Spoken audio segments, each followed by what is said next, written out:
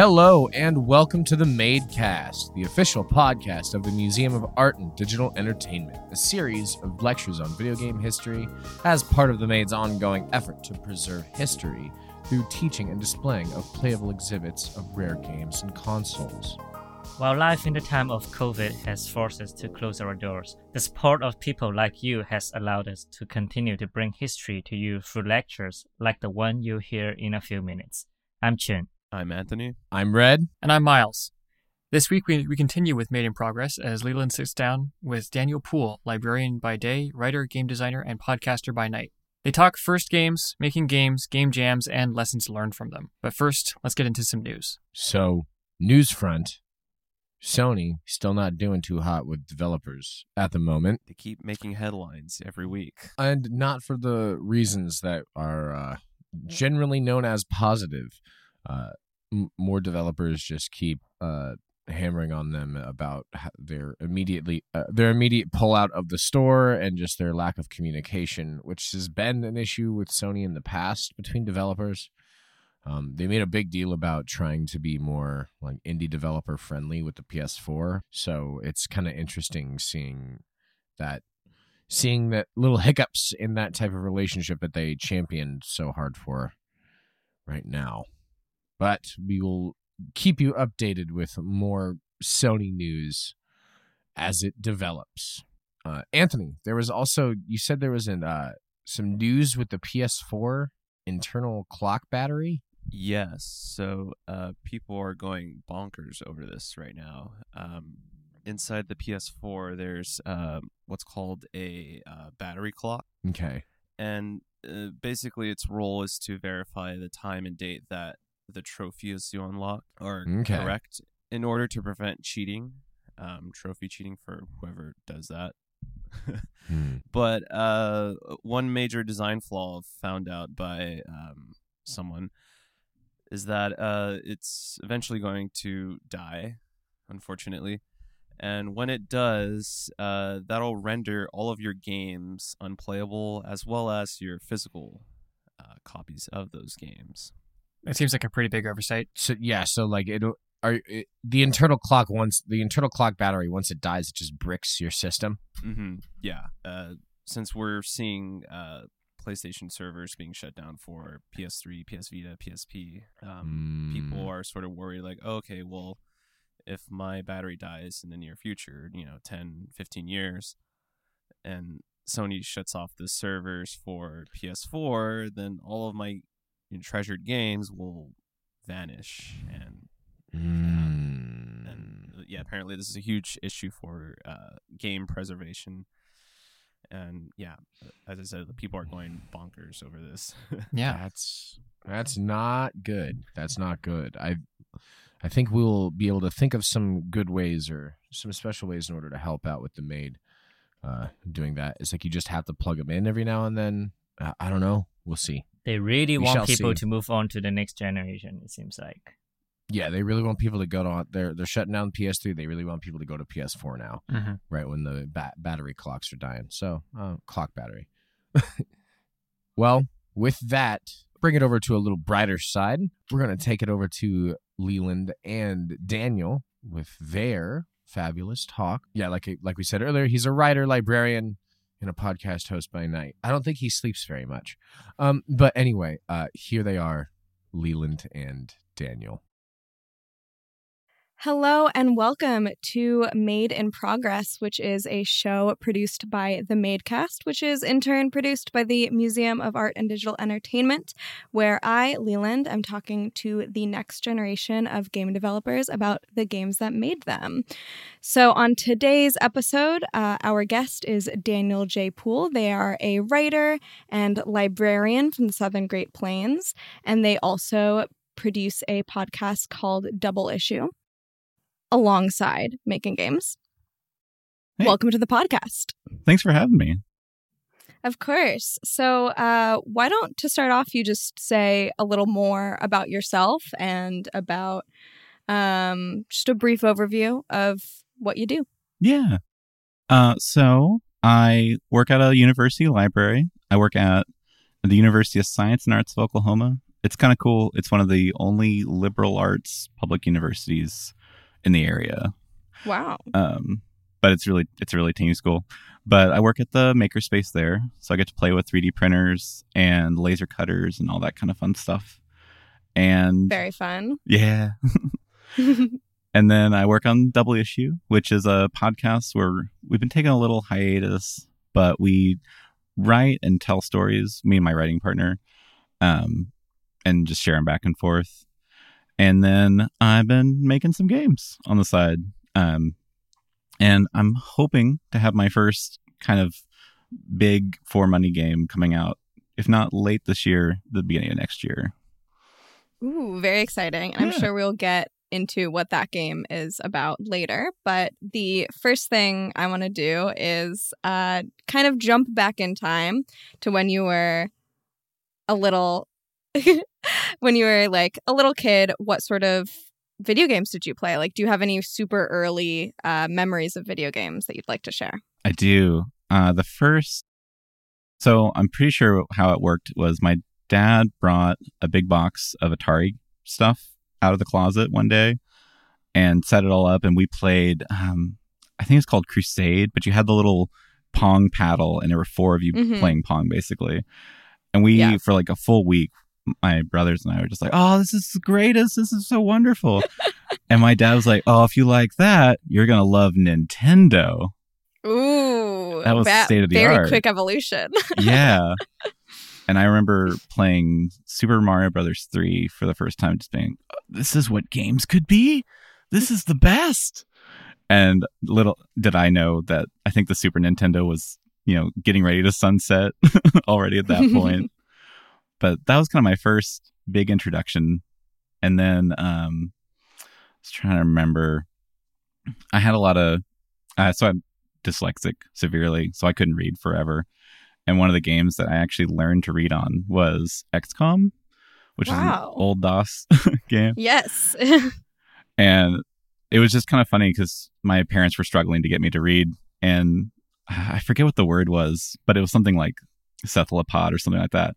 And I just rattled it off. And they're like, how do you know that? It's like, oh, priorities. Well, yeah, I had to know that word for the mission. That's great. So, what appealed to you about XCOM? What was it? I think the big part of it was that my brothers were into it. Anything that they thought was cool, I automatically decided was super cool. And I really liked how much you could customize how you approach the game. And what I like the most in most games is exploration. So there was a lot to explore in how you approach missions and how you set up your bases. And so I wasn't really into the fighting itself that much, but I was really into the like, oh, let's make the system work really well. Let's go explore what this does when we try this. So they were all like, they were both finishing the game and winning. And meanwhile, I was trying to see how long an alien in a smoked out shed could stand up. Yeah, slightly different priorities. Yeah, no. I'm the person that'll spend 3 hours trying to get on the little piece of geometry in a game for no reason, just because it seemed like something to do. I mean, that is a reason itself. Yeah. That's great. So as you kind of grew up, and as time went on, what sort of games did you find yourself being into? So for the longest time, I played a lot of JRPGs and kind of long form narrative games. And there for a while, I kind of got into just like the Halos and sort of the popular shooters. But I think it was when I got into college, I just stopped being as interested in just a straight violence game. And yeah, there's a time and a place for that. That is, I think, for a lot of people, restricted to being a teenager. Yeah. Yeah, that's interesting that you mention JRPGs and other sort of narrative games, because those are very reading heavy games. Yeah. They tend to be extremely reading based. What was that experience like for you? That was interesting. So I think it was 5th grade when I was finally able to start reading. And so I went from basically a second or third grade reading level in 5th grade to like a 5th or 6th by 6th grade. And then I think when I hit 7th grade, I started reading like high school, early college. So it was just really quick once I figured it out. Yeah. So I feel like I was making up for lost time. So I was running through like Final Fantasy and Parasite Eve and all those kind of games just really quick back to back. And I don't know, it was like a whole new world had kind of opened up that I hadn't been able to process and get into before then. Yeah, absolutely. That's really cool. So then how long have you been making games? Let's see. Since I was a little kid, I tried to make board games to differing amounts of results. But when I was in college, I had a buddy who wanted to use Game Maker and make just a real simple, I think like a character platformer. And he needed someone to do art. And I was like, oh, that's something people can do. Oh, I never put that together. Yeah, people make games. That's lame. That doesn't happen. That's not real. So I think it was probably like, I must have been sophomore year of college that I started messing around with Game Maker. But we both kept getting busy. But so right after college, he contacted me again and said, hey, we're hold for cat sneeze. Right after college, he got a buddy and me together and said, we've got 2 programmers and an art person here. Let's make a game. And so that's when I first got into more of a, I wouldn't say professional, but moved up to an actual hobbyist game maker. And our first attempt was to make a twin stick shooter. And we were just going to make it real simple, just have really easy layouts. And it was really funny to me is our first meeting, we said, okay, this is going to be 2D. It's going to be real simple, laid out. And the second meeting, one of the programmers who's kind of our lead said, okay, so it's going to be in 3D, right? And everyone just, is it? So that was kind of my first experience with game development, was watching feature creep just happen in real time. But after that, the project kind of stuttered out and we all kind of had different things going on in our lives. I was like, well, I can keep doing this in my own time. And so that's when I started getting back into Game Maker and Unity and started putting stuff up on Itch.io. And that's been really rewarding to actually get a product from start to finish and out that isn't just on fire. Yeah, you have a lot of really fun, very different projects on your Itch.io. Can you tell me a little bit about what that's been like what it's been, maybe what you've learned throughout this process of developing all these different types of games? Yeah. So a lot of the things on my Itch.io right now are tutorial projects where I'd followed along or put a couple of different tutorials together. And so far, it's been just to kind of explore what the engines can do and to try to put my own little spin on each one. But what's been interesting is taking these kind of very taking different ideas that necessarily stick together and trying to figure out where the connective tissue is between them. I was trying to think of one. I did one called Sketch Jumper, and the idea was just to make all the art look like it was drawn on a legal pad. And the game itself is terrible. There's not a lot there.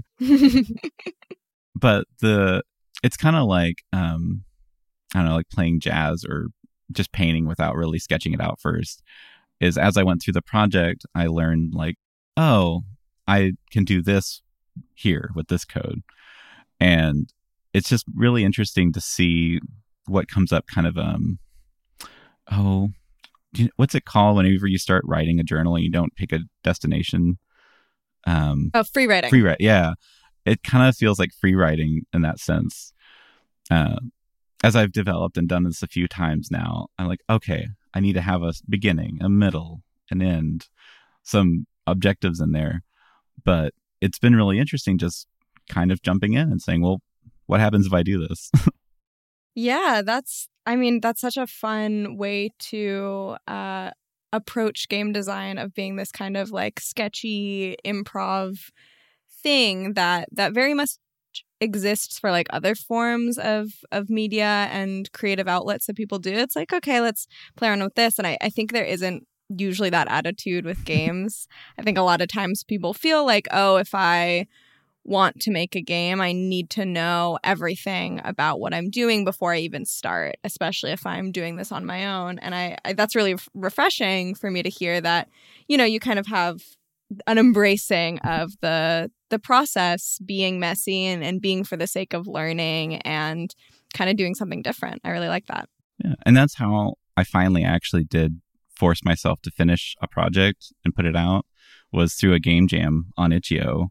Mm-hmm. I signed up and I was like, okay, whatever I have at the end of this weekend, that's what I'm going to have.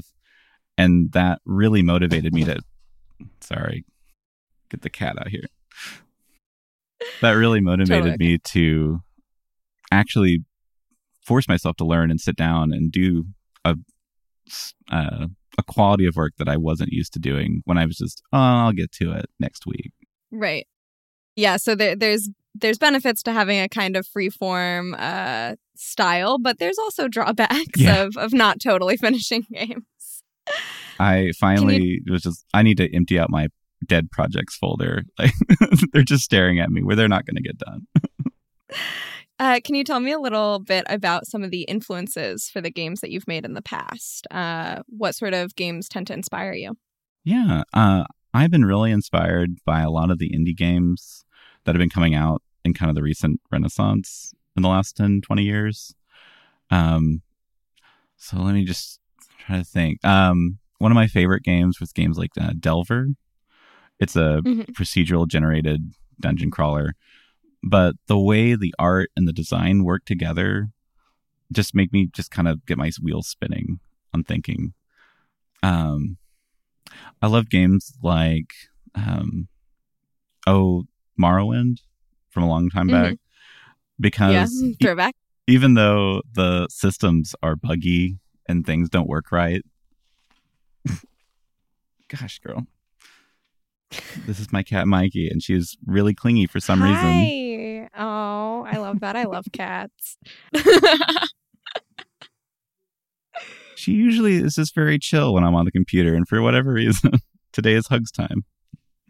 She's dug in. Yeah, the only reason that the cats who live with me aren't in here is because I have closed the door and I have not let them come bother me, because they would be all up in here. Yeah, my house is a remodel. And so my desk is currently out in the hallway. Oh, fun. Yeah. So I can't close it. Okay. Anyways, back to video games. Anyway, back to video games.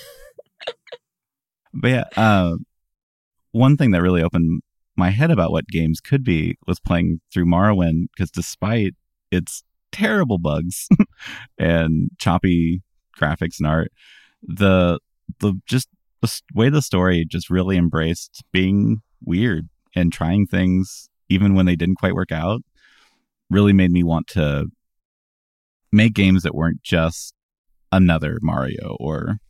Right, because there's plenty of games out there that are, I guess, just another blank. You could say that about any popular game, that it's, I think with games especially, like, there's an impulse to be like, oh, I could make X but different, or...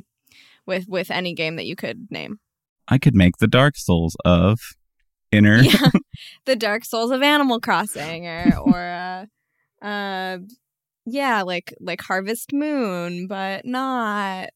Yeah, you hear that a lot, and there's nothing wrong with that. I mean, we have like games like Stardew Valley, which are like Harvest Moon, but not, and that are insanely popular. And of course, I mean, that's the whole point of the show, is that the video games we play do influence us, but it's good for people to push boundaries as well. Although, so one of the things The Maid does is teach kids how to make video games. And they come in and they're like, I want to make Mario, but it's also Fortnite, but it's also they're playing basketball, and I want it to be the best game ever.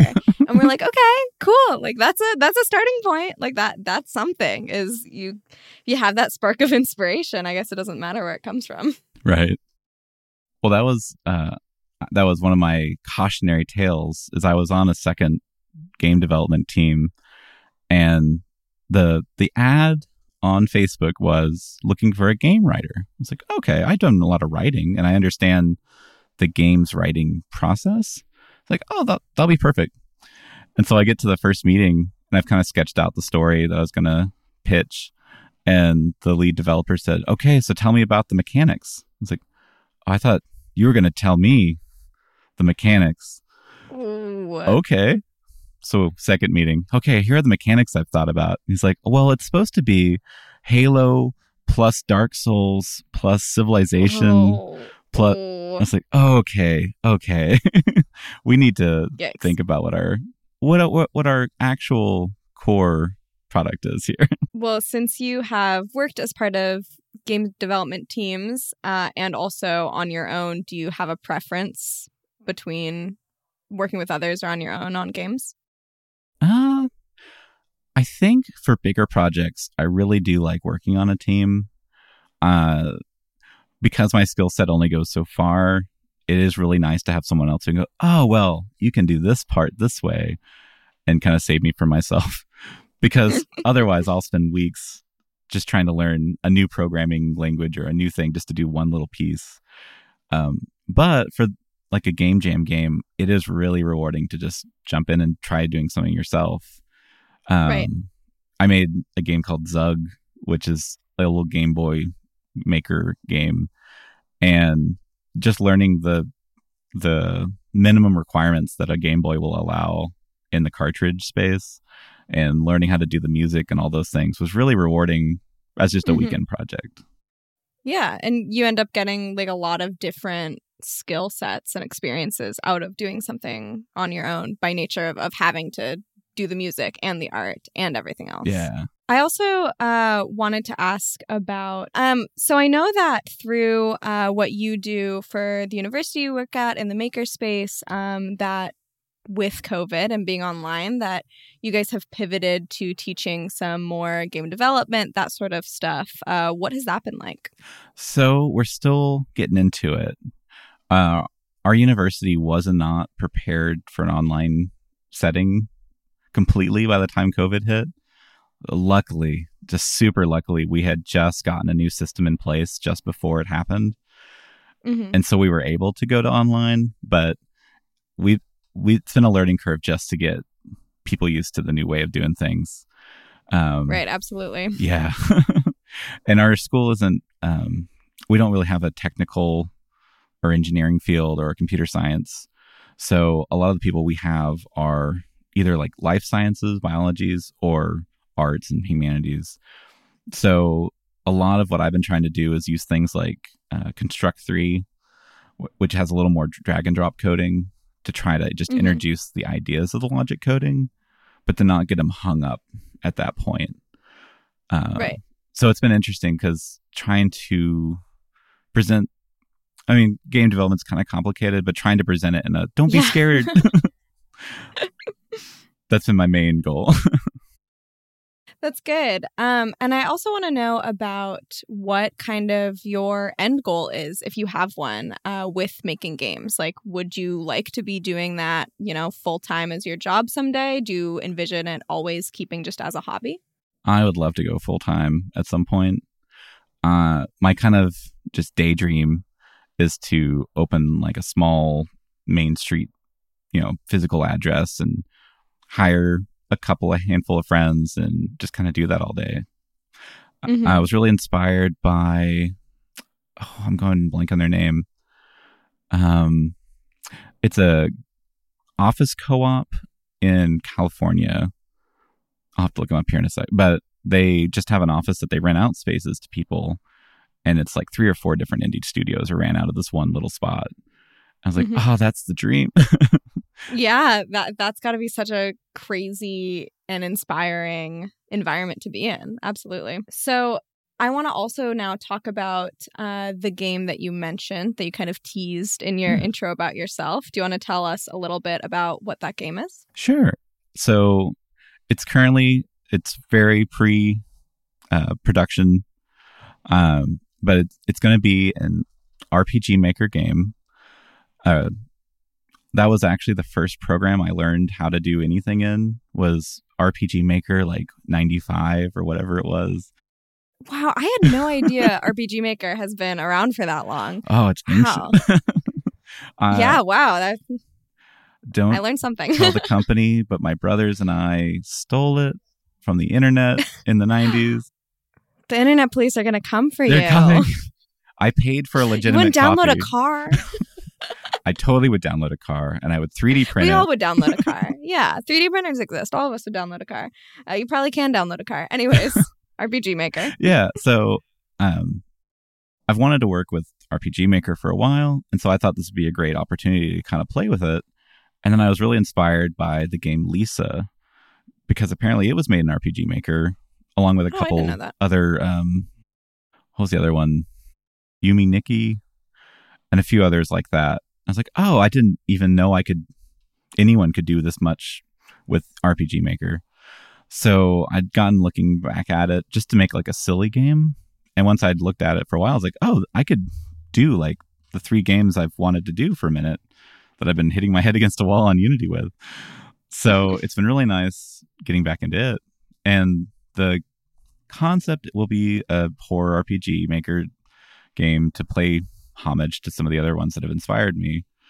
And the twist for me is I'm trying to just come through a story where it's not about, a character's guilt, like in PT and a lot of other recent horror games. With some of the recent political news in America, I was like, it's real weird that like your neighbors could just want to harm you at any moment. Yeah, that's weird, right? What a concept. Ooh. So the game is a microcosm of that. So right now I'm doing a HD remake of the game Nevat, which is my very first or second game I put on my itch.io, which is just a little goblin going through a maze, getting chased by ogres. And so that'll be where I learn everything and get it released. But then what I'm calling Grey Lodge is going to be a full art and music remade project.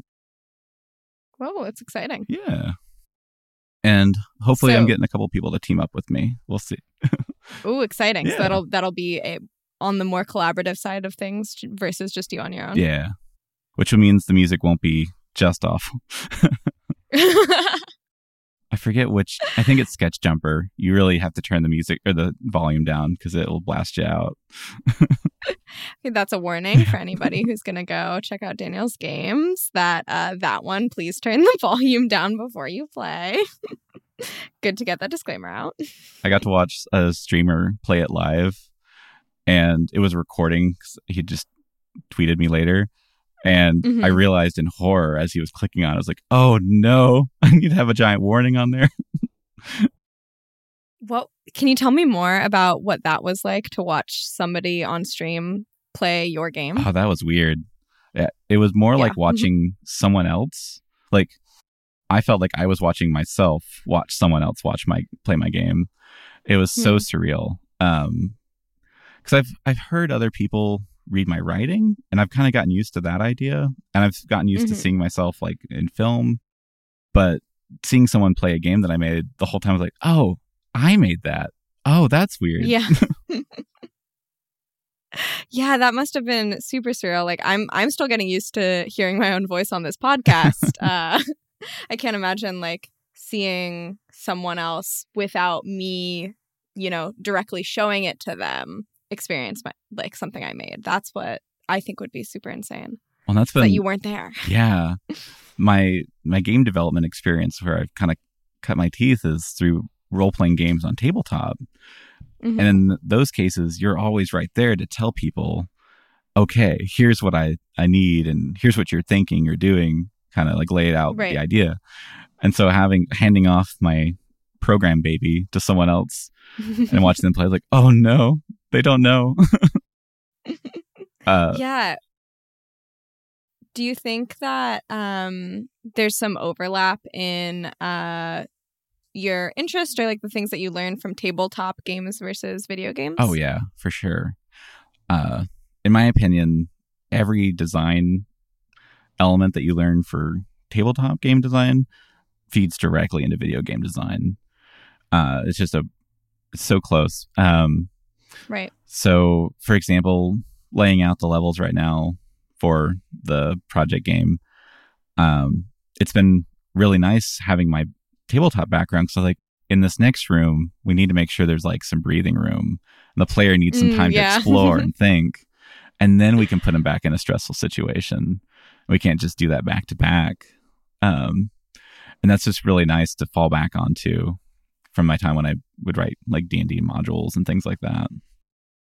Yeah, there's I think a lot of overlap in being a DM and being a game designer, that so many things you're doing very similarly, and so many of your goals are the same. I mean, you want somebody to be engaged and have fun and maybe be scared and feel strong emotions and want to come back. And I mean, that's everything that you're doing for a game as well. Yeah, exactly. So this question is the most serious and hardest of all. What games have you been playing lately? Oh man. So because my schedule is a school schedule, I kind of have a yearly game playing bonanza right at Christmas.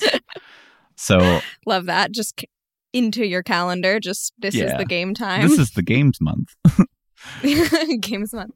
So this last Christmas, I put in way too many hours on Cyberpunk 2077. Having said I've gotten away from shooting games, I jumped in there. I had a really good time with that, but I'm pretty sure I was playing the game wrong, as I usually do. Because I decided, my boy. How are you playing that game wrong?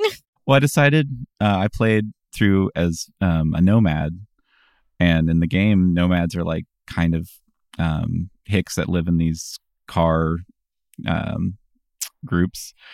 And I was like, I bet my boy is a good Midwesterner and he wouldn't hurt nobody. And he's just a lost puppy dog, kind of was how I decided to play him.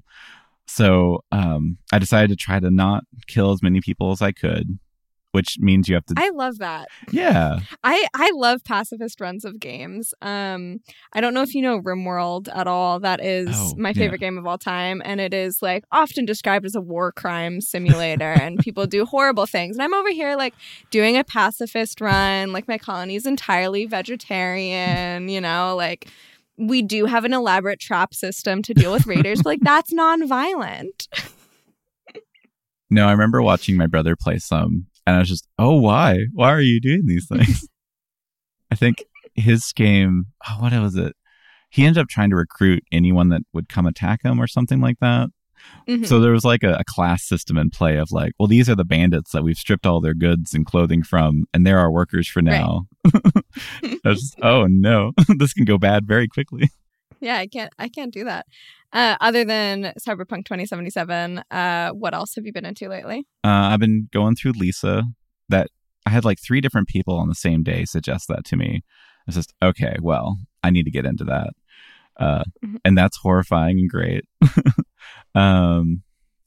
What else? I played a lot of Rebel Galaxy recently. And a bunch of old Genesis games. I got the Genesis collection. Very fun.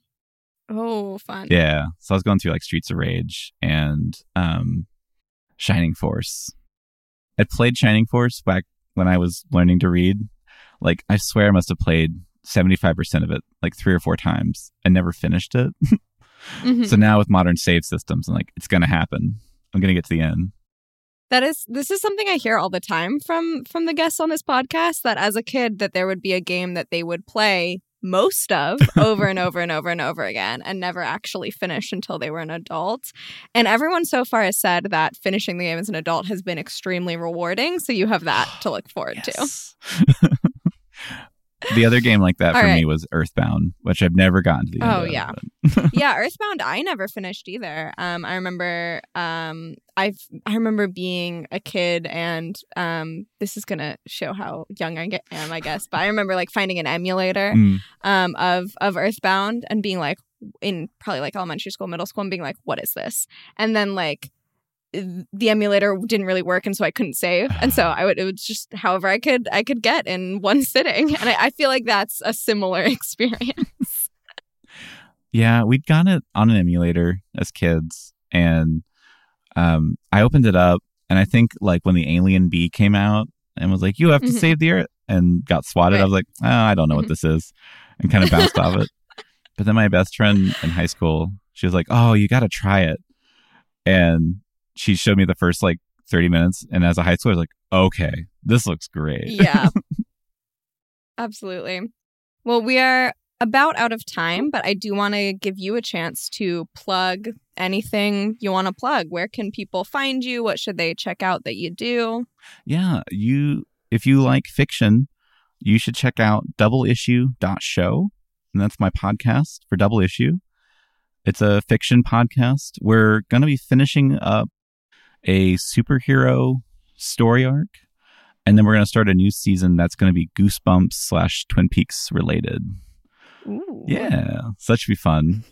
I'm on Itch.io, which is Gwair, GYWAIR.itch.io, and I'm also on Twitter at Gwair. All right. Well, everyone should go check Daniel out. And thank you so much for coming on today and chatting with me. Yeah, thank you so much. This is great. All right. Goodbye, everyone. Bye. Thank you to Leland and Daniel for their talk today. It was marvelous. And we will look forward to an upcoming another episode of Made in Progress. We also, next week, will have a little special episode that is the Just Us League Unleashed. It's the four of us on our first half-hour talk. We're going to be talking some news. We're going to be going through all other things, all sorts of stuff. It's the Just Us League and what got us into video games and wants to get us in the industry, what we want to do, learn a little bit more about us. So thank you for listening to the Museum of Art and Digital Entertainment's official podcast. If you've got any thoughts, questions, corrections, or general museum ideas, shoot us an email at info@themade.org. We'd like to send a big thank you to everyone who donated recently and to our Patreon supporters who keep the Made afloat. Patreon donors get to listen to this podcast 1 week before it's released on major streaming services, and we'll continue with that with future episodes every week. Till then, I'm Anthony. I'm Red. I'm Chun. And I'm Miles. Thanks, and we'll talk to you next time.